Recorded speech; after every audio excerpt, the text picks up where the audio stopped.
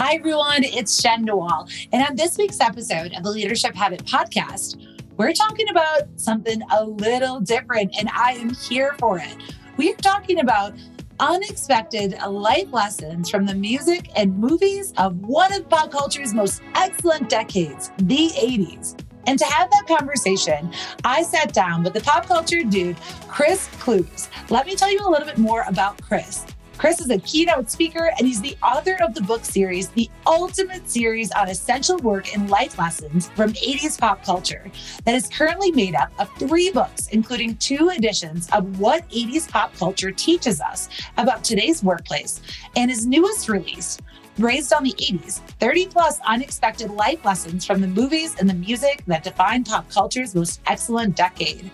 And as a keynote speaker, Chris has spoken to a diverse set of organizations and companies, including Visa, University of Florida, University of Penn Medicine, DHL, Disrupt HR, and so many more. And I hope you enjoy this fun take on leadership by looking back and reflecting on what we can learn from the most excellent decade, the 80s. Enjoy. Hi, everyone. Here with Chris Clews, the 80s pop culture guy, a keynote speaker, and we're going to have some fun today. I know that because Chris and I have no problem talking, but he has got so many great insights. And heck, it's nostalgia, baby. So, Chris, thank you so much for joining the Leadership Habit. I am so happy to have you on the show today.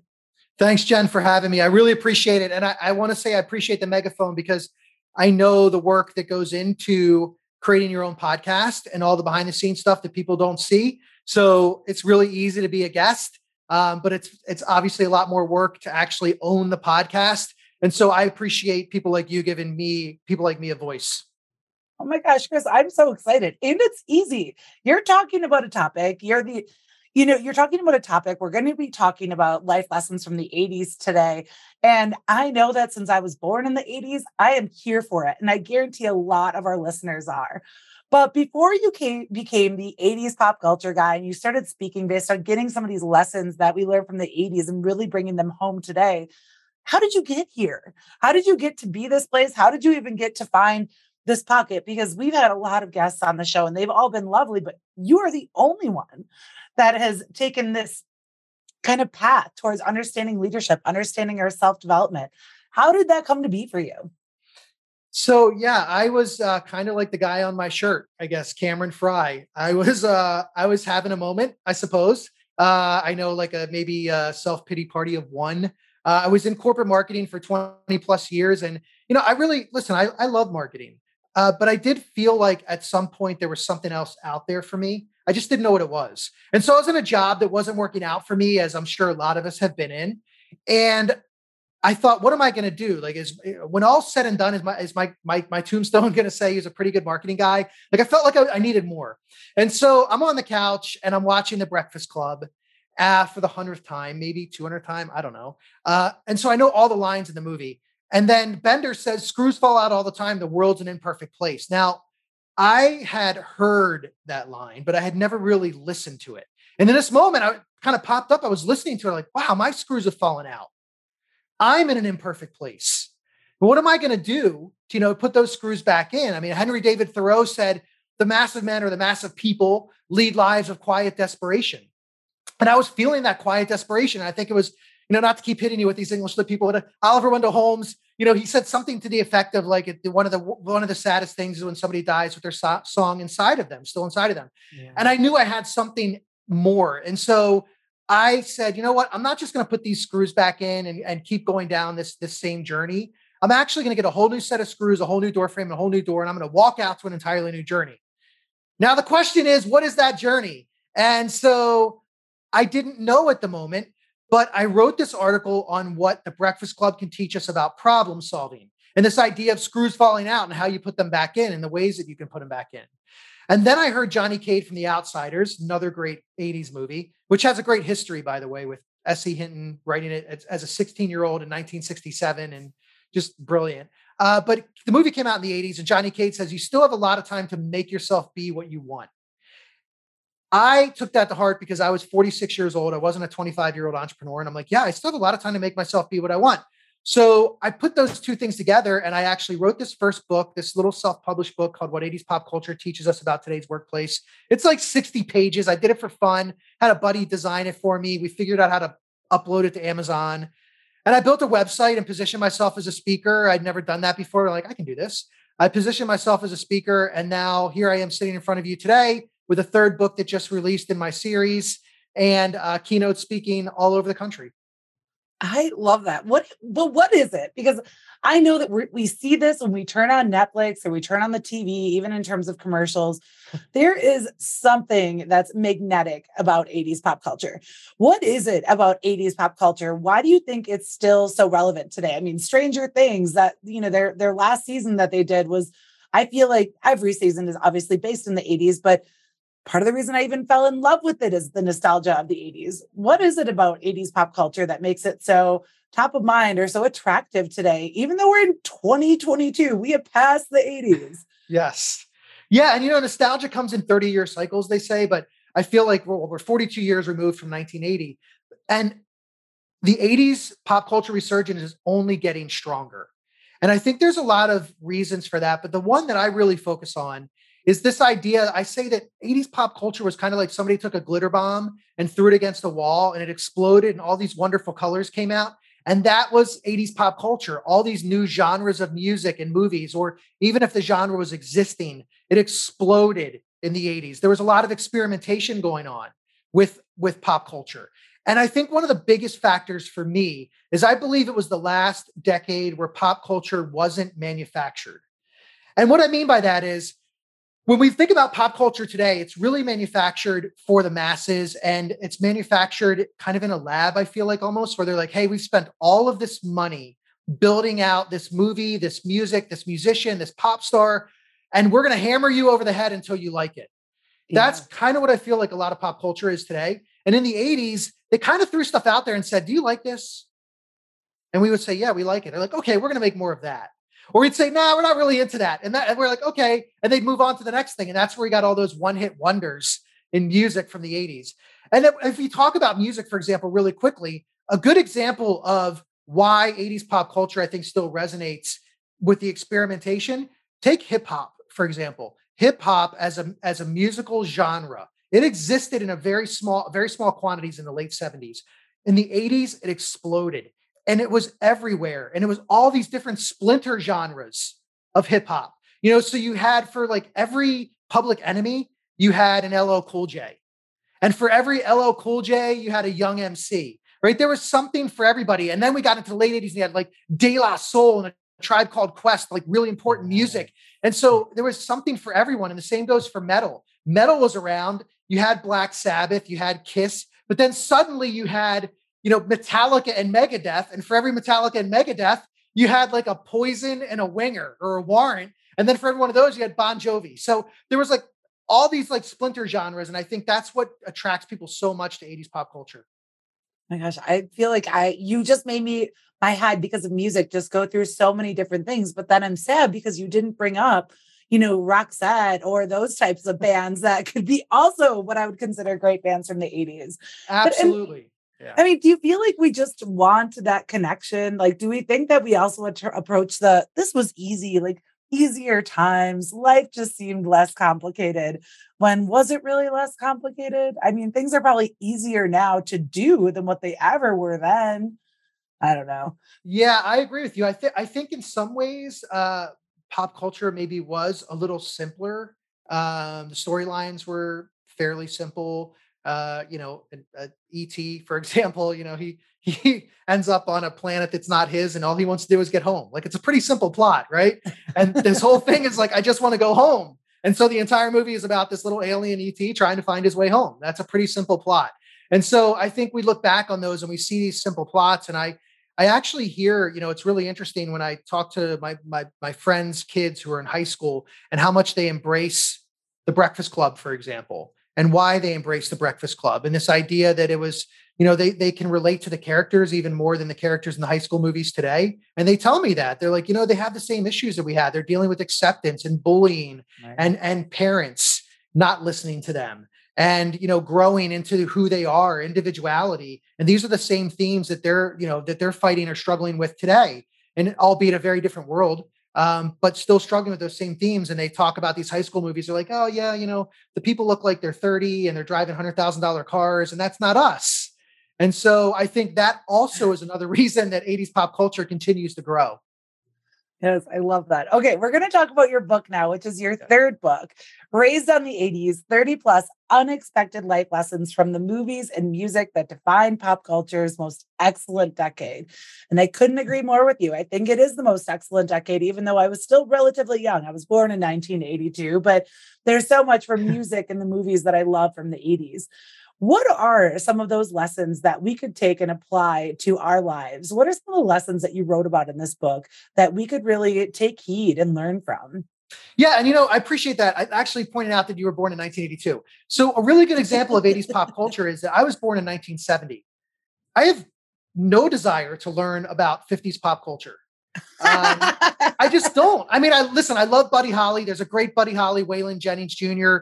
Picture out there of them in a photo booth when they were like 22 years old, smoking cigarettes, giving the finger. And it's like this, like they're just punk rockers for the day, for their time, right? But I really don't have any desire to go back to the 50s movies. And I hear all these people in the 80s, like you were born in the 80s, who are like, yeah, I love 80s, music, and I love 80s movies. So I just want to point that out, that, people who were born in the decade who weren't old enough to really experience it like I did, absolutely love it too.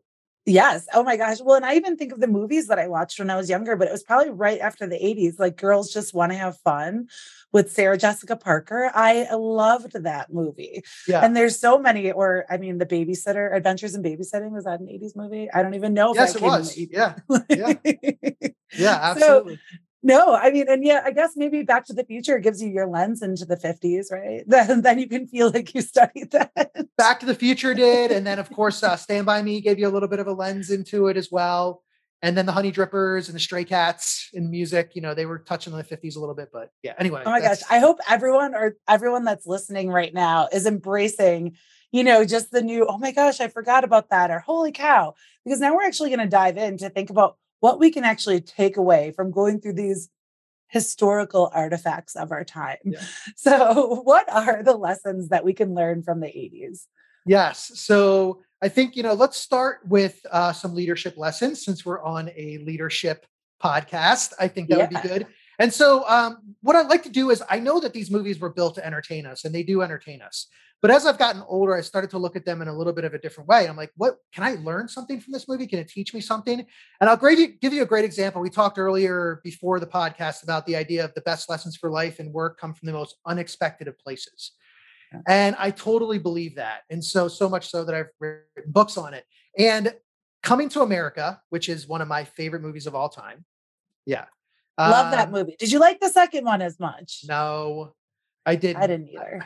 I did for the nostalgia. And anytime that Randy Watson is in a movie, I get to see Randy Watson. It's a good day. No, I didn't really enjoy the second one as much. But the first one is a classic. And it's probably, in my mind, it's one of the top 5 romantic comedies of all time. People forget that it's actually a romantic comedy at its heart. And so Prince Akeem, played by Eddie Murphy. Now, he's a really interesting character because he's born into royalty, right? He is born into the heir to the throne in his country of Zamunda. He doesn't have to do anything. He's anointed. And so we see this at the beginning of the movie when they're kind of arranging a girlfriend or a marriage. But he really wants to know about her. And he's like, what do you like? And she says, whatever you like. What kind of food do you like? Whatever food you like. And he does not like this. He wants somebody to like him and love him for him. He wants somebody to be an individual. And he knows he's not going to be able to do that as the Prince of Zamunda. So what do? He and his buddy Semi, played by Arsenio Hall, they go to Queens, New York, because they think that's the best place to find his queen. And we can have that conversation, of course, about whether Queens, New York is the best place. But this is where he believes it's the best place to find his queen. No offense to people from New York. So then he goes to Queens, New York, and he takes a job at a fast food restaurant, entry-level job, sweeping the floors and taking out the garbage. Tells nobody he's a prince, right? He doesn't want anybody to know. And he says, when you think of garbage, think of Akeem. Now, this is really a throwaway line in the movie. It's not a line that most people remember, but it stood out to me because I thought, hey, here's this guy who is the prince in his country of Zamunda. He stripped all of that away. to take this entry-level job at a fast food restaurant that he's proud of. When you think of garbage, think of Akeem. And the lesson here about leadership is about humble leadership, humility and leadership, that unearned leadership creates pleasers and earned leadership creates believers. Yeah. And what I mean by that is when we see him as the prince in the country of Zamunda, everybody just wants to please him. He hasn't earned his leadership position. They just want to please him. This is where we get yes people, yes men and yes women, right? Yes, yes, sir, yes, ma'am, right? Yes, people all around you. Typically happens when you haven't earned that leadership position. When you earn a leadership position, you create credibility, you create believers. They will follow you. Why? Because they can see how you've earned that leadership position. They're like, well, I can do that too. And you've created credibility in their minds because they're like, look at what this person has done to get to this level. Yes, I'm going to follow them.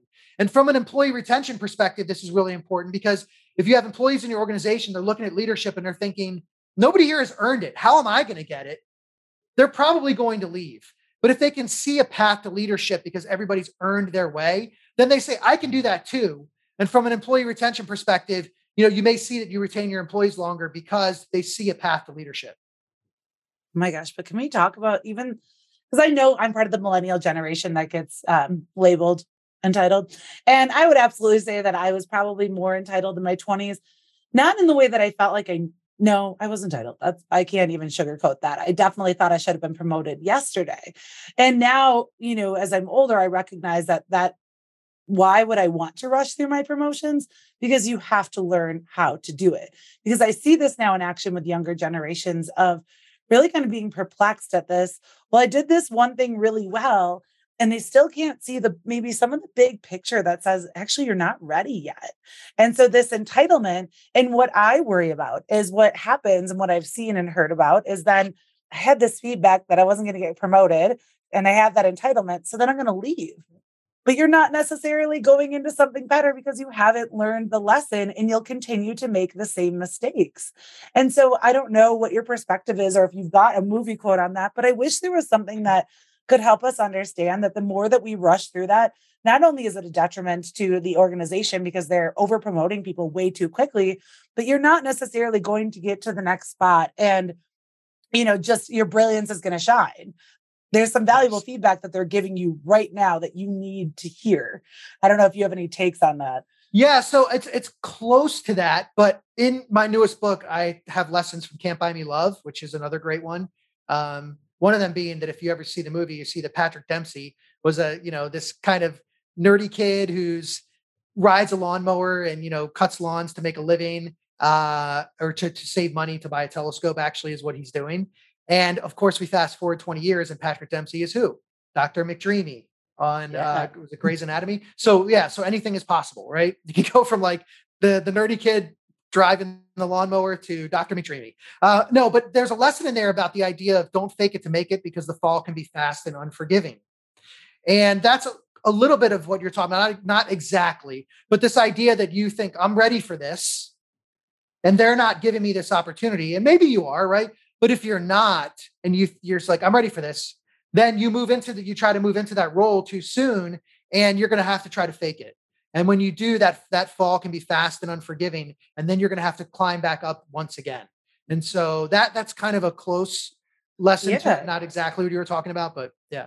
But it's a lesson that I think we need to just learn how to reframe. Like, it's okay for not going as fast as, we envisioned or what we thought in our brains, as long as we're still moving forward. Yes. Okay, hit it with me. I'm ready for another one. I loved Coming to America. What is another lesson that we can learn from the 80s? Okay, cool. We'll stick with leadership and we'll talk about my favorite musician, the guy who loved the color purple.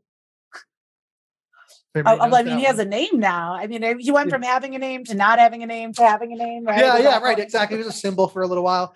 So Prince in 1987, we're going to go back to 1987, hop in the DeLorean with me and we'll go back, or hop into Bill and Ted's phone booth time machine, whatever you want to do. And we'll go back to 1987. And so Prince at the time was the king of music. We talk about Michael Jackson being the king of pop, but Prince was legitimately the king of music. And he'd only been with us for a few years in terms of like us knowing who he was, but he was winning Grammys and getting nominated for Academy Awards. And he was writing music for the Bangles and Shaka Khan and like just insane what he was doing. Suzanne Vega at the time, who I really enjoyed her music. but you had to listen to college radio to have heard her. She was an alt singer, or maybe you knew her from the Pretty in Pink soundtrack. She had a song called Left of Center on the Pretty in Pink soundtrack. She came out with a song in 1987 called My Name is Luca. I live on the second floor. I live upstairs from you. That's all the singing you're going to get from me. I don't know that one. I want to know. I've never heard of her. Man. So My Name is Luca is like this incredible song. It's really sad, serious song about child abuse. And so she sings, My Name is Luca. I live on the second floor. I live upstairs from you. I think you've heard me before. It's like a very, very intense song. So Prince hears this song. Okay. Now remember, she's an alt singer. She's got, a little bit of a following, but Prince was a megastar. He hears the song. He's so moved by it that he actually pens a handwritten note to her. And you can look up this handwritten note on Google. You can type in Prince and Suzanne Vega, and you'll see the handwritten note come up. And the note says, Dear Suzanne, Luca's the most compelling piece of music I've heard in a long time. There are no words to tell you all the things I feel when I hear it. I thank God for you, Prince. Love that. Pretty awesome, right?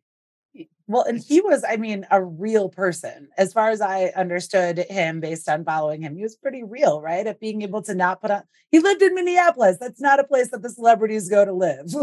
That's right. And he wrote this handwritten note. It's incredible. And think about back then, you couldn't email anything. There was no digital social media. You had to have somebody hand deliver this to her. It had to go in the mail. There was an extra step that needed to be taken to get this handwritten note delivered to her. When you see the note, you'll see he had magical handwriting as well. And not surprisingly, right? So in 2016, when he passes away, Suzanne Vega posts this note on her social media to let people know the kind of guy he was behind the scenes. And what he taught us with this simple handwritten note is the difference between leaders and rulers, in that leaders share the stage of success. Rulers keep everybody below it, but leaders share the stage of success. He had this massive stage, proverbial and legitimate, or literal, I should say, but proverbial stage as well. And he saw her and he said, I see you, greatness. I see you doing great things. Keep it up. Right? He was sharing that stage with her in a way by saying like, yeah, you could be on this stage with me. You're doing great things. And I want to acknowledge that and let you know that you're doing great things and that there's room on this stage of success for you as well. That's what leaders do. Rulers keep everybody below the stage. You're like, no, you stay down there. Because typically rulers are afraid that somebody might actually challenge them or be better. They're usually placed on that stage. We talked about earned versus unearned, where leaders have typically earned that space on stage. And so they share it. The second thing he taught us was that encouragement doesn't cost a thing with that handwritten note. We can all go out and encourage somebody today. It's really, really simple to do, and it does not cost you a thing to encourage somebody. And the third thing is that a handwritten note is a lost art. That handwritten note will make a huge difference. If somebody does something really cool, or you see somebody doing something really cool, a handwritten note goes so much further than an email. Just take the time to pen something out. I have terrible handwriting, but I can tell you that a handwritten note goes a much longer way than an email. Yes. I just love even the call to action that you gave our audience, that we could go out and encourage someone. It could be your neighbor. It could be someone at the grocery store. It could be a colleague. We could all just go out and encourage someone. Yeah. Why don't we? And I like that example that you're sharing regarding Prince, because of course we all know who Prince is. It's sad that he was gone too soon, but you have someone of that status and stature and still saying there is room for you here. There are so many, I know that we've all worked with them, the bosses that have too much ego, that somehow I almost want to have a conversation to say, do you know that there are other industries and organizations outside of this that you are not a part of? When they get that really big ego and they kind of lose sight of the fact that you're actually not the only person in the world that's doing this. That's right. And that's worse. Because Prince really was one of the, he could do it at his level versus someone in an organization where we know that these roles are more easily replicated across different organizations and industries. What a beautiful example of what it actually means to, have that mentality of making people greater than yourself and saying, yes, you're welcome here. Yeah. You're just making me miss Prince even more now. And he was like, you talk about leaders. He was, how many people in world history have been known by one name? Very few. So it wasn't just that he was a megastar. He was beyond that. And his impact and his influence is going to live for hundreds, maybe even thousands of years. They will still be talking about Prince, and that he took that time to pen that handwritten note to her. It's amazing. My So gosh. yeah, he's very cool. And you're right. We all have people in our life who need encouragement. Cameron Fry, for example, on my shirt, he needed encouragement. Ferris and Sloan gave it to him. So, you know, we all need to find that friend that's staying at home and is a little bit afraid to go out. Maybe the pandemic had them a little bit more reluctant to want to do things, and we need to pull them back out. Crestcom is a global organization dedicated to developing effective leaders. Companies all over the world have seen their managers transformed into leaders through our award-winning and accredited leadership development programs. Our signature BPM program provides interactive management training with a results-oriented curriculum and prime networking opportunities. If you're interested in learning more about our flagship program and developing your managers into leaders, please visit our website to find a leadership trainer near you. Or maybe you yourself have always wanted to train and develop others. Crestcom is a global franchise with ownership opportunities available throughout the world. If you have ever thought about being your own boss, owning your own business, and leveraging your leadership experience to impact businesses and leaders in your community, Crestcom may be the right fit for you. We're looking for professional executives who are looking for a change and want to make a difference in people's lives. Learn more about our franchise opportunity on the Own a Franchise page of our website at crestcom.com.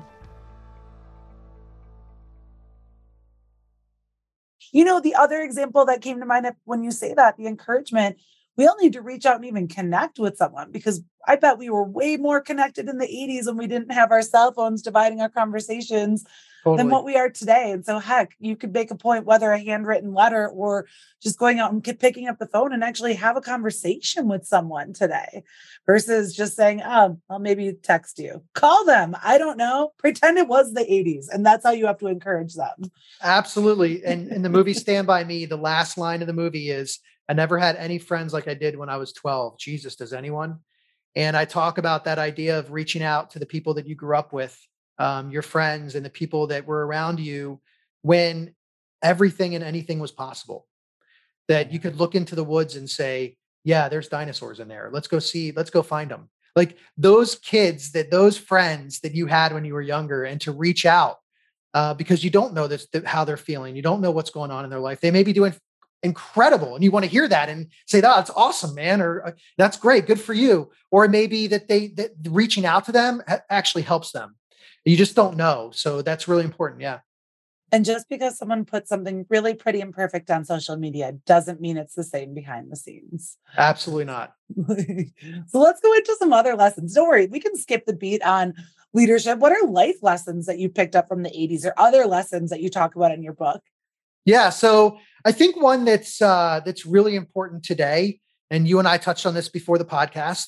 So obviously health and wellness is a really important theme throughout our lives and our workplaces. And so this particular lesson kind of works for both. It is actually in my second book, not my third one, but because I love this character and I think that he's one of the greatest characters in all of cinematic history, Mr. Miyagi.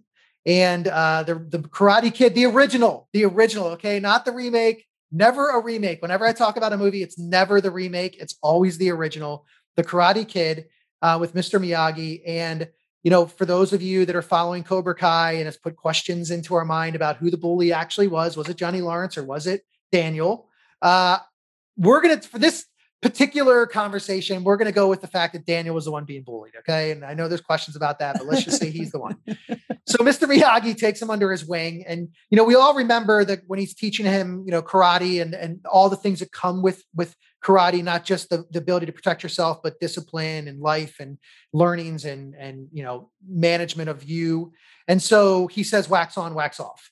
And we all know that line, or most of us do, but there's a bigger one that he says to him. And it's when he's painting the fence and he tells him, he thinks he has to paint this little piece up and down. And he's like, no, all the fence. And he tells him, don't forget to breathe. Very important. And so we think about this in the context of our lives. And I'm not talking about the idea of just the physical act of breathing, because thankfully we do that involuntarily. Otherwise, I'm not so sure I'd be sitting in front of you if I had to remember to breathe all the time. I'm talking about the idea of breathing in a very, very different way. So when we think about the idea of don't forget to breathe, very important. And I think about, you know, how often in our lives do we get stressed out? Most of us, a lot. And the really sad thing about stress is that we don't typically recognize that it's there until it shows itself. So with all these things are happening that are building stress, building stress, building stress up in us. And then at some point it just comes out in whatever fashion it does. It's different for everybody, right? But there, that stress comes out, or maybe it doesn't. You're holding it in until you have a health issue that's been exasperated or created by that stress. And so this idea of don't forget to breathe is very important. What I mean by that is taking time to breathe when you need it, because stress is like dehydration. By the time you realize you have it, it's too late. And if you've ever had a bout of dehydration like I have, you don't know it until it shows itself in its physical nature, and it is disturbing. And I got to tell you, like, you feel like you're going to die. Have you ever had it?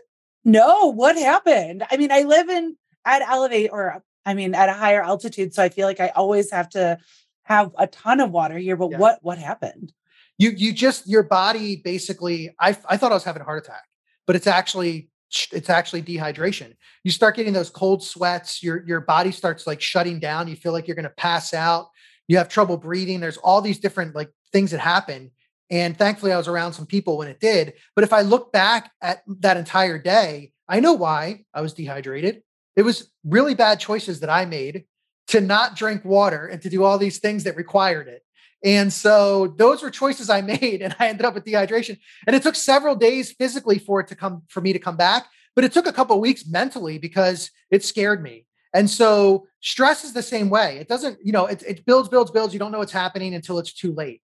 And so what I say is, when I say breathing, I mean, that could be taking a step back to play with your dog or your cat or your kids, have a cup of coffee, tea, yoga, meditate, work out, walk, run, whatever you define breathing. It's so important to do that. And to make sure you do it as soon as you feel like, hey, I need to take a step back.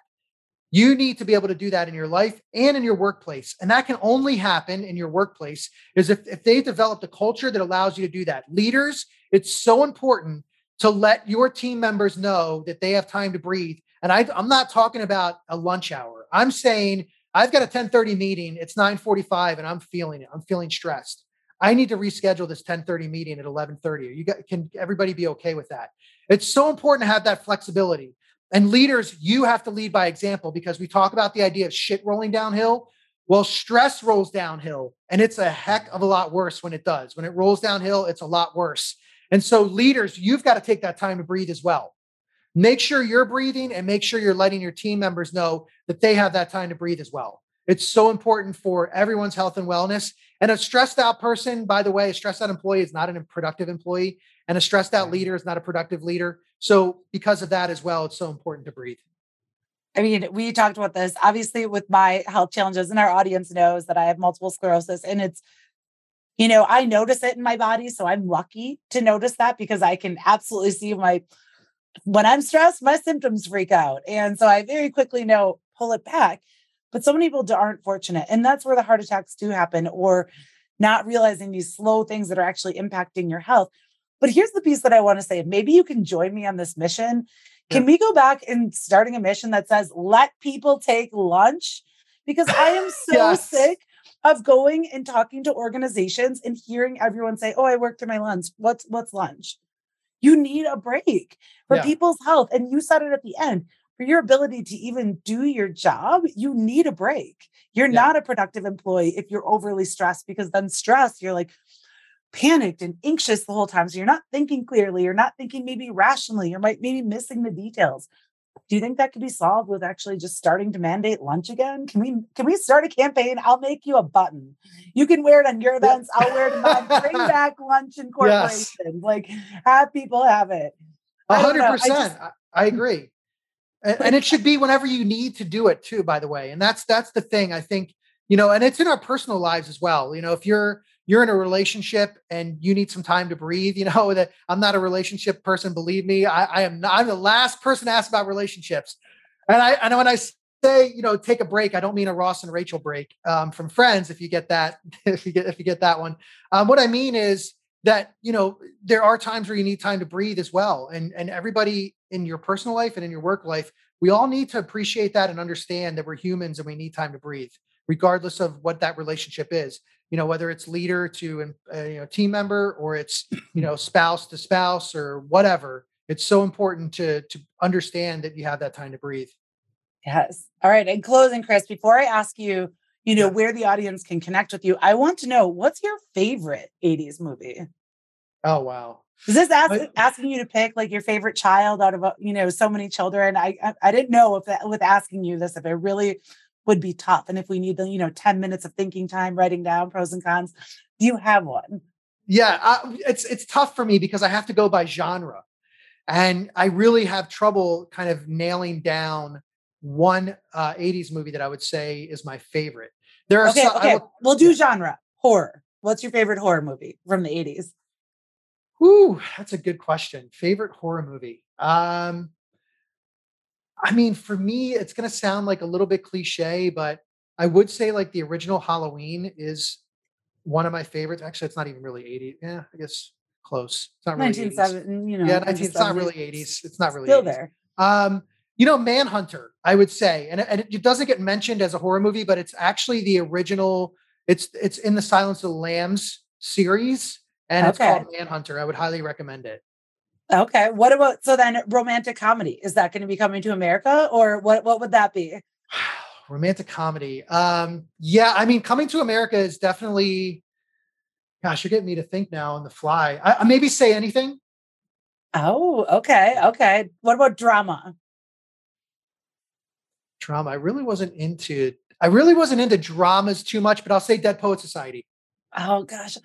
Yes, because yes, Dead Poet Society. If you have not seen it, everyone needs to see it. Here's the plug. I don't know if you could probably get it on DVD, even though it was printed on, VHS and beta. But no, I should probably ask. And then what about what about your final best feel good 80s movie? I mean, they're all feel good kind of, but what's your most feel good? Best feel good would probably be, well, I'll give you two because one is really underrated and people may not have seen it. The first feel good one for me is Field of Dreams. Okay. Fantastic movie. And I have some great lessons in my third book from that movie. But an underrated one that's a really, really feel good movie that I think is important especially for kids today as well, is called Lucas. And I would highly recommend it. It's Corey Haim and Charlie Sheen back in the day, and has a really great cast. And Corey Haim plays this kid who's, kind of quiet and shy and introverted, and he chases butterflies. That's what he does. And it's a great movie about, him having his first crush on this cheerleader, and all these things unfold, and how he's, made fun of and pushed around in school. And then eventually, people come around to love him for him. It's a really great movie. It's called Lucas. Really good feel-good movie. Yeah. I love it. Thanks for playing around on the unscripted game with questions that I asked you that you were not prepared to answer. So I feel like I failed the horror movie one. I feel like I failed that one with Manhunter. Manhunter's much more of like a psychological thriller. I think horror movie, I'd go to Children of the Corn. Okay. Oh my gosh. I'm trying to think of what name I can't ever hear because of children. I'm forgetting Malachi. Yes. Every time. Malachi. Yes, I think that name. Yeah. So Chris, I've loved our conversation. And where can our audience get in touch with you? You're promoting, it just was released, your third book, Lessons from the 80s, but you of course wrote two more. You're a speaker. Where can people connect with you? Yeah, I appreciate it. It's chrisclews.com is my website, CHRISCLEWS.com. I'm on all the main socials. I have not gravitated towards TikTok yet, but I am on Twitter at 80s Pop Culture, which is, I couldn't believe that was available, but I got it. Instagram is where I spend a lot of time, Chris Clews 80s. And then, Facebook and LinkedIn, Chris Clews as well. I also do some advocacy that I wanted to just touch on really quickly. With Dead Poet Society, the movie we talked about. Everybody knows the Carpe Diem, or most people do, seize the day, but he says something else to the kids. He says, no matter what anybody tells you, words and ideas can change the world. And this is a really important line. It's a really important lesson because in the palm of our hands, this phone, if you can see it here, you have the ability to get your words and ideas out to the world. It's the great equalizer. It's not anymore that it's just a journalist or a politician or a world leader, or an athlete or celebrity that can get their words and ideas out there. We all can. It's the great equalizer. That's talking the talk, but you got to walk the walk as well. And for me, it's animal rescue. I have an 80-pound pit mix at my feet right now. His name is Bodie, which is named after Patrick Swayze's character in Point Break, and which is my favorite actor of the 80s is Patrick Swayze. Point Break, not an 80s movie, but a great one. And so I advocate for rescue. I believe that rescued is the best breed. And so I tell people I donate a portion of the proceeds from my speaking gigs and book sales to Wonder Paul's rescue in Fort Lauderdale, who saved Bodhi's life. And I feel like that's a really important thing for me. I want that to be my legacy, is how important animal rescue is to me, and how much, he came into my life at a time where there was a lot of things swirling around me. And so, we kind of saved each other. I love that. And yeah, it's not just talking about it. You actually take action. You are about it. Chris, thanks for being a person that walks the walk. Thanks for making leadership fun in a playful and engaging way, because sometimes we take ourselves too dang seriously. And maybe in closing, we should probably just say to everyone, in honor of Dead Poet Society, Carpe diem, go out and seize your day, everyone. Chris, thank you so much for joining us today. Thanks, Jen. Stay rad, everybody. Thank you so much for listening to this week's episode of the Leadership Habit Podcast. I hope you had fun. I hope it was nostalgic. And of course, if you want to connect with Chris, you can head on over to his website, chrisclews.com. There you can purchase his books and you can learn more about his speaking services. And of course, if you know someone that maybe loves the 80s or potentially could benefit from hearing these uplifting messages, share this podcast with them. And in closing, if you ever want to find out more of how you can develop your leaders, head on over to crestcom.com. There you can sign up for our complimentary free webinars and even request a 2-hour complimentary leadership skills workshop. We hope to have the opportunity to help you develop and empower your leaders. Until next time.